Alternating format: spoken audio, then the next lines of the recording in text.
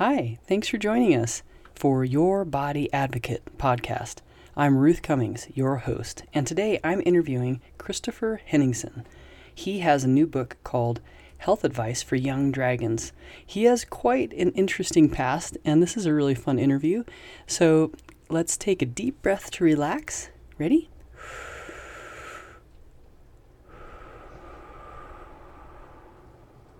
All right, here we go. You're listening to Your Body Advocate, telling your body's side of the story.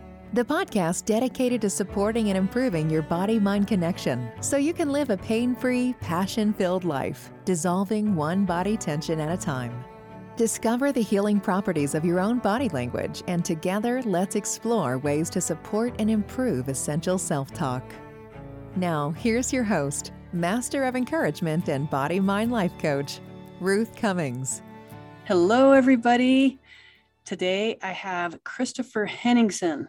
Very nearly became an alternative health practitioner, but a number of factors led him into the hard sciences instead, where he tries to reconcile the modern material worldview with the more enchanted view of reality most people actually hold. His new book, Health Advice for Young Dragons, brings together two of the interests he might have pursued full-time in another society: holistic health and poetry. Welcome, Christopher. How are you today?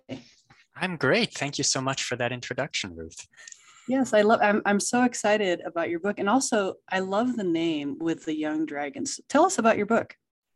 Thank you. So the book is a children's book about health. It looks at the four pillars of health as food, drink, sleep, and air. So eating, drinking, breathing, and sleeping as the four pillars of health, which are kind of widely accepted. But it ties in a five elements sort of view, and it talks about play as the fifth element, as that coming together of all the other elements and the bringing into balance. So I try to make it accessible but sort of memorable for young people.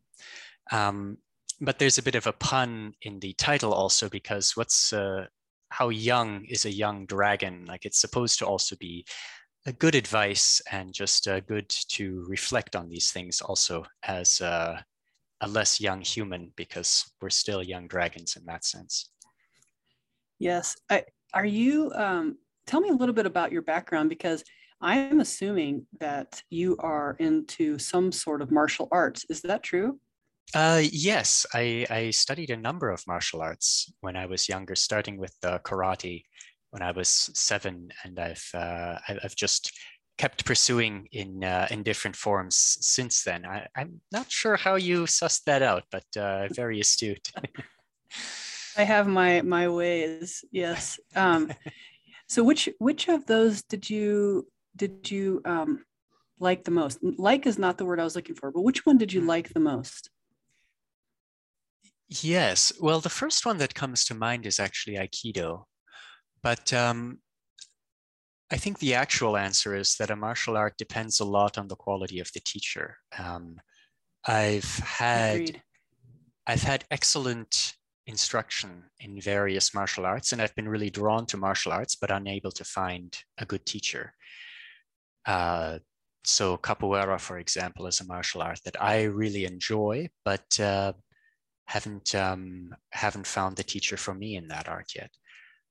Or Muay Thai is, I actually found a teacher who's an incredibly good teacher, a former MMA fighter whom I really respect as a martial artist, but his style was very incompatible with my own, I guess, my own physiology. So just because someone's a good teacher doesn't mean they're a good teacher for you.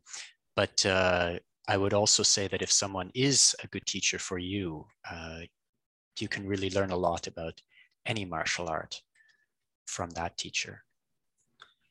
Yes, the way you move and speak just reminds me of many people I know who are very good in the martial arts. That's how I said that, right. And then the name of your book, including Young Dragons, because that is something that's around that culture. It is, isn't it? Yeah. Yeah. Yeah. Now that you mention it. So tell me more about your background. So when you say you almost became an alternative health practitioner, that's interesting. And then now you're in the hard sciences. So what do you mean? Well, when I was in high school and trying to determine my life path, uh, I sort of was vacillating between becoming a member of the Buddhist clergy and practicing the sort of energy healing that comes with, or looking for some way to, I guess, make money, be successful. And I ended up choosing the make money, be successful, which in my case, I initially went into the oil industry actually as a laborer, and saw what our society runs on now. So then I thought, well, this could really use some hard science application, which math and science were sort of the easier subjects for me in high school. So then I pursued an engineering degree and studied sustainable energy. Found that that's not actually lacking for brain power, though. And I found my way into working in telecommunications now, and pursuing my, let's say, scientific or engineering interests in in emerging technologies more on the side. What do you think that the oil industry could use? Could use a chill pill is the first thing that comes to mind. It's a very well, put it this way, there's a lot of people nowadays who hold this conspiracy theory, and I'm a fan of conspiracy theories, just not this one, that there's not actually any shortage of oil, that people just don't want us to have nice things. No one in the oil industry believes that. Anyone in the oil industry knows that this is a party that will end. And they very much have this mentality of getting as much done as possible in as short an amount of time as possible. And I think it's not a healthy attitude for anyone to have. And I think the way that we treat natural resources as kind of not belonging to anyone, has kind of built this attitude of just don't think about the consequences, just be as effective in the next 30 seconds as you can be. I think if there was more of a mindset of the commons, and of things belonging to our descendants, I think the oil industry could have a much healthier attitude and maybe reinvest some of its profits in things that will eventually make it obsolete, rather than reinvesting in more of the oil and gas industry. So I'm Canadian, and I worked in Alberta, and in Alberta in particular, it's sort of a boom and bust cycle, where when the price of oil is high, there's a lot of industry and a lot of profits being made, but they're only being reinvested into more oil and gas exploration and exploitation. And when the price of oil goes down, then there's really very little benefit from the wild productivity of what happened when the price of oil was high. Contrast that with, I mean, Norway is sort of the prototypical example, where a lot of the money made from oil and gas is explicitly invested in industries outside of oil and gas, so that when the free energy from the oil and gas runs out, there'll be investments that don't rely on that, that don't double down on a strategy that's only temporarily effective. Wow. Yes. Great answer. I had a lot of time to think about it when I was I was tripping pipe in -20. Was it as hard as I've heard? I think if I enjoyed the culture, the frostbite and the weight of things and the danger and all those things would have been exciting.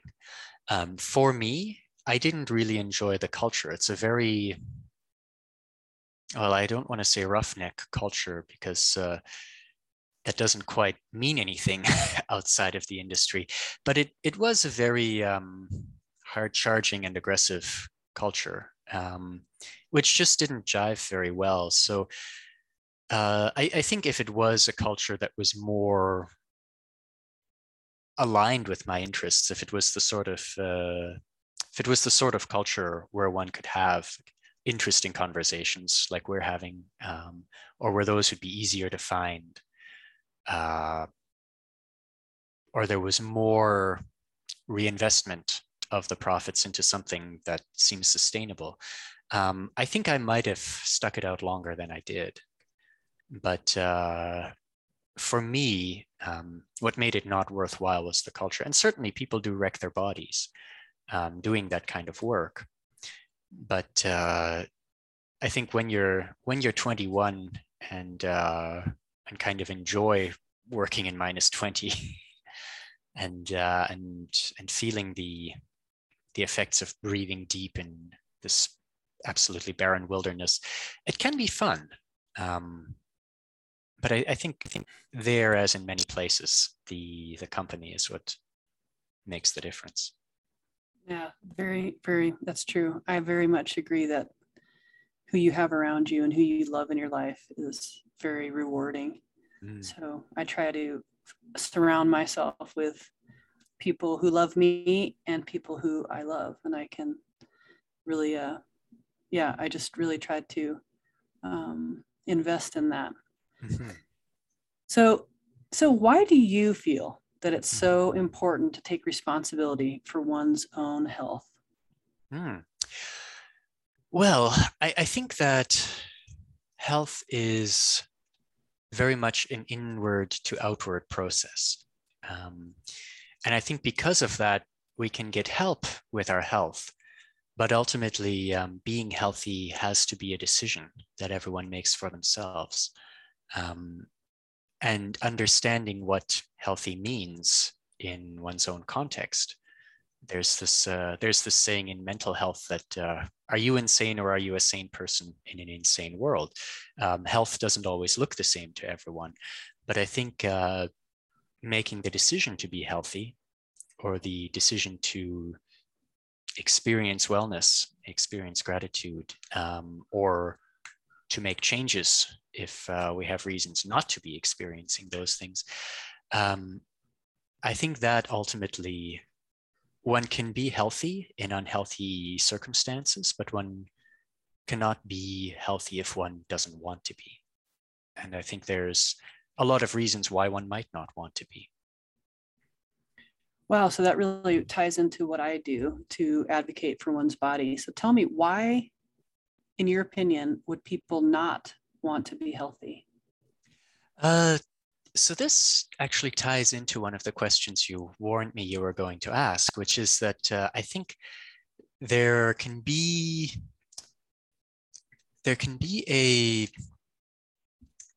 an environment where one has to embody the illness of the environment in order to help it. So the Jesus story from the Bible, I think encapsulates that in a very archetypal way, where there's this person who from themselves is not just very, very healthy and very well, but is so good at being well that they can just tell other people to be healthy. But that person still had to sort of take on the ills of his society. Even though if he were just living in the desert and eating wild locusts or whatever, he would probably outlive most people, a practitioner like that. Living amongst society where there was this injustice and this enslavement and this doublespeak, there was this need to take on the ills and to suffer for the ills of others. And I think that that speaks to this very core part of human nature, that that there are sufferings of our fellow humans that we have to take on in a very personal way. And I think that quite often we choose to feel the suffering of others, because if we don't do that, then they'll never stop suffering. Interesting. Yeah. But that begs to say that we are responsible for other people's healing, and they are not. So where's the line? Because I am around that often, right? So if I take on everybody's need to heal, and doctors do, and nurses do, and dentists do, we would die early. And just like we were talking about today, like I've been feeling burnt out. And so I'm trying to advocate for myself and advocate for my body and calm it down. And my family knows that sitting by a river is something that is good for me. So they make that happen. And I think that we can make things happen for our fellow people. I advocate for that for sure. Having I talk about kindness and doing kindness for people, having a kindness challenge on my newsletter every week, and really trying to be kind to our fellow humans. I think that helps. I don't think it helps. I see it helping. I know it helps. So there is being responsible. So I agree with you. If you don't want to be better, then it's very challenging. But if someone does, wow, we can really, really lift them up. But what do you see as the difference between those? I hear you saying just one side. That's a very interesting point. I think when a society has an ill, we tend to take that on. It tends to manifest in the individual. But the thing that I'm maybe not so clear on is, when does an ill become mine? When do I have the right to just say, this is my sickness and I'm going to manifest health in its place? And when do we say, that sickness is out there and it may be affecting me, but I don't have the right to manifest health in that other place? And I don't have a great answer for that.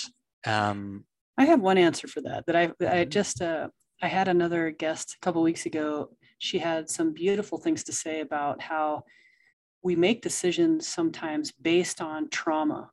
And if the trauma isn't digested and processed, then our life, or the person who doesn't digest that trauma, their decisions and their life is based on those decisions. And what would our life look like if it wasn't being run by trauma?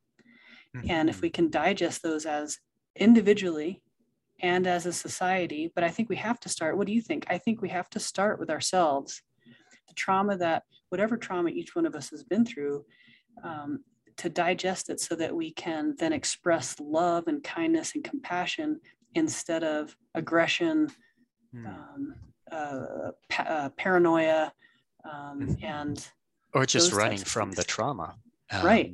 I think, or hiding. I'm sorry to interrupt you. No. I think that's an excellent point. I'm also of the opinion very often that once an illness is present, once it is affecting someone, then whether that's a trauma that happened to me or whether that's a trauma that happened to a lot of people and is now affecting me, I make a decision whether to run from the trauma or to stay with and heal the trauma and to experience that. And I don't know, of course, what effect that has. Like say it's a trauma that didn't happen to me, but it happened to enough people that I'm experiencing the trauma of it. run from that trauma. I can believe that it's my trauma, that I'm not able to do anything about it. And that may be true. But I think if any person who's in that environment makes the decision to stay with the trouble and to just be accepting and loving towards it, I think that does start the healing, and it does make it easier for everyone else to make that decision for themselves. And of course, some traumas are harder than others. Of course. When we have an unwellness of that nature in our lives, there are a lot of patterns that we can get drawn into. Be specific, Chris. So I think one example, just on a very broad context, I have this theory that the political discourse in America is very largely a discourse about how we relate to our fathers and our mothers, and that a strong preference for one political party is a strong preference for a paternal or for a maternal figure in one's life. And I think that the way that the conversation has gotten so acrimonious is hijacking, the way the political conversation has gotten so acrimonious is actually hijacking how we relate to our own family members, our own parents, our own children, the people in our lives that we see as representing a paternal or a maternal influence. So I would say that that's an excellent example of a pattern of unwellness that starts maybe because it's easier to make a political ad that blames someone else rather than one that takes responsibility. That's a pattern that's started in a political context and has become very personal. And that pattern, in I have the decision: do I hijack my internal feelings towards my parents, towards my own partner, or do I instead decide that may be a pattern, but that I can see the pattern and I'm not going to be caught in it, and I can move in and out of it as my own instinct for rightness dictates. Oh, the instinct for rightness. That's a good one. That's a whole other podcast. Hey, I wanted to ask you about your book. And another question we had talked about was, how do you personally integrate modern and alternative medicine? Because you talked about these 5 pillars, and I think we've touched on these already and in our conversation, but tell me more about how do you personally integrate modern and alternative medicine also come about in your book? Interesting. So one thought I had on that is that modern medicine is, in a lot of ways, if there is an embodiment of our society's ills that the individuals take on, and the individuals have to heal in a small scale before the larger scale ill can be healed, where that has to be modeled on an individual basis, then I would say that modern medicine and the role that modern medicine plays in our lives is something like that. And for myself, I must confess, I've largely integrated modern medicine by trying to avoid having a need for it as much as possible. For sure, the same. But I think, like,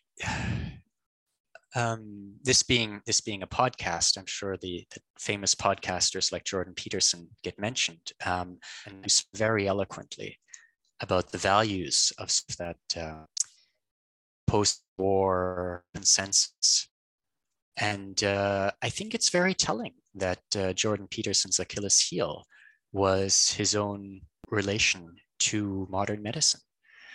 And I think that in embodying that, he did kind of do what a healer does, because the healer is the person who was sick. The healer isn't the person who helps the person who is sick. When your family is encouraging you to sit by a river, they're not the healers. You're the healer. And I think that in a very fundamental way, the ills of our society may be pointed at by modern medicine. Something about the need for control, maybe.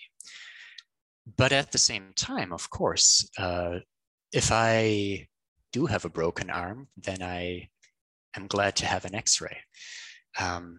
So it's not as straightforward that this is what's wrong, and we need to fix it, because I think that that's sort of precisely where modern medicine is very good, but also where it becomes a little short-sighted. So yeah, when I integrate the traditional medicine and the modern medicine, I think the traditional or the alternative has this idea of the healer modeling the getting better for the rest of the people. And I think that that's something where modern medicine fits in very well, because I think it is maybe an indication of where our trouble is, or it can tell us something important about our trouble. Where do you think kids fall short in the 5 pillars of health? Certainly, I don't know many. I don't know whether you'd consider like a teenager a kid, but I don't know many children who play enough. I don't know many adults who play enough either, but we have better excuses, you know. And really, we also should know better, probably. But yeah, I think not enough play. And I also think actually sleep quality. This is just a personal theory and maybe reflective of the circles that I run in. But I think a lot of young people have difficulty sleeping. So I relate sleep to the fire element. And I think that screens and the type of light we interact with is a very large part of what in traditional medicine would have been called the fire element. And I think that if anything seems disturbed, that seems very disturbed, particularly among young people, at least the young people I know personally.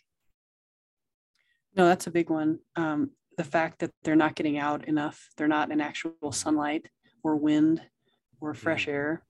And then there's so much screen time. And another thing that I see is their posture as something that's really struggling, because it's just so far forward. The texting neck. Yeah. And even when they're gaming, and all the kids that are on the computer for first during online school with the pandemic, but now there's just it's just a habit. And I'm also very concerned about kids not learning how to communicate in person, and how to flirt, for example, or how to say no, or how to know when someone is trying to get their attention with just eye contact or the way their body's moving. I think that's missing. It's probably 2 years behind now with kids, but so go ahead. Yeah, well, I would say definitely that integrating the body into one's actions is, when I talk about a lack of play, that's certainly, it's important. And one can make the way my book, breathing, is also a huge part of integrating into the body. But breath is a different thing from following a breathing script, or using a particular yoga that one does the same way every time, which has a lot of benefits. But when we breathe in a playful way, or when we play in an embodied way, I think that has huge benefits for our well-being. To me, play is exploration. It's the bringing together. It's the finding what makes us feel alive. And I think that play in an embodied way it can be as simple as walking in nature, being in an unfamiliar environment. I think adults, when we travel, when we go to an unfamiliar city and see unfamiliar sights, I think that is a great way to practice embodied play. For myself, when I study, for example, when I study biohacking or home genetic engineering, that's very much a playful thing. When we learn, as we get into our environment, explore our environment, I would say that that's playing in an embodied way. I love that. Yes, I'm big into playing. When I had the kids here at home little, I ran a summer camp out of my house because we were doing so many things, and so many of their friends were sitting at home. And so I was like, come on. And so I bought a van. We went everywhere. I had a zoo pass and an aquarium pass and the children's museum and the natural history museum. And then I found so many good deals. Like you can go swimming for 25 cents per person.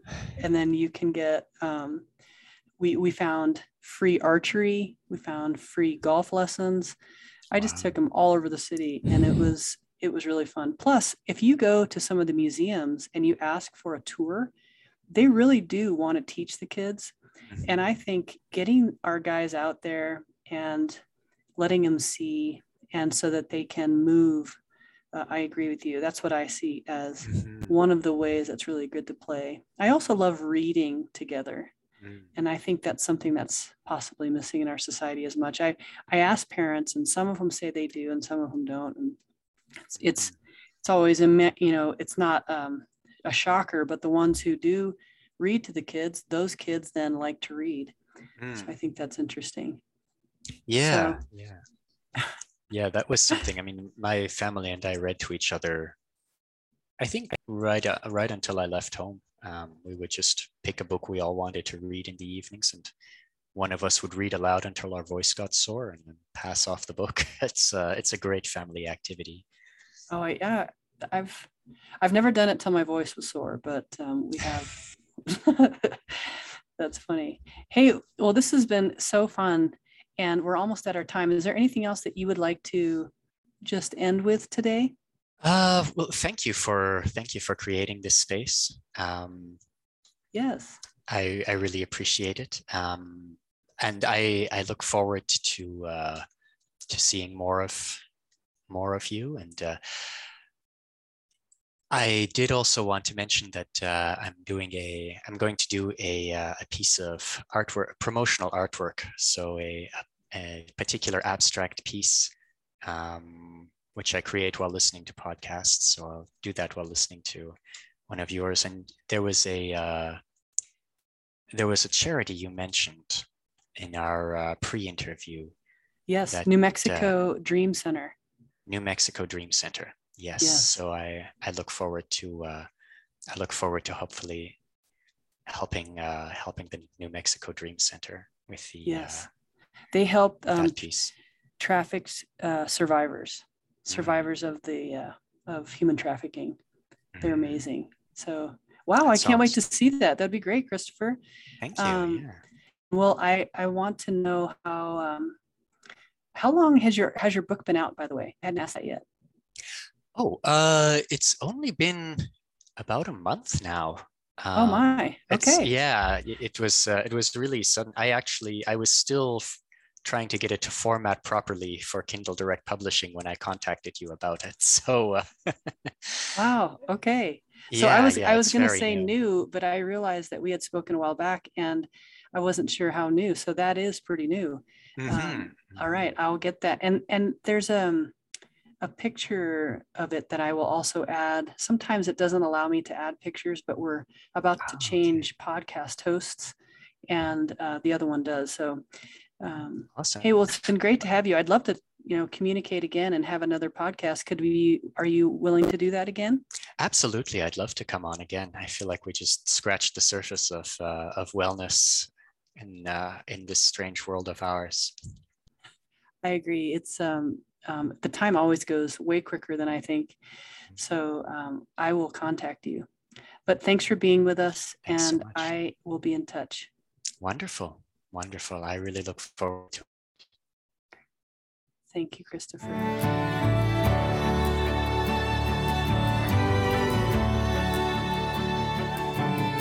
Thanks for joining us today for this interview with Christopher Henningsen.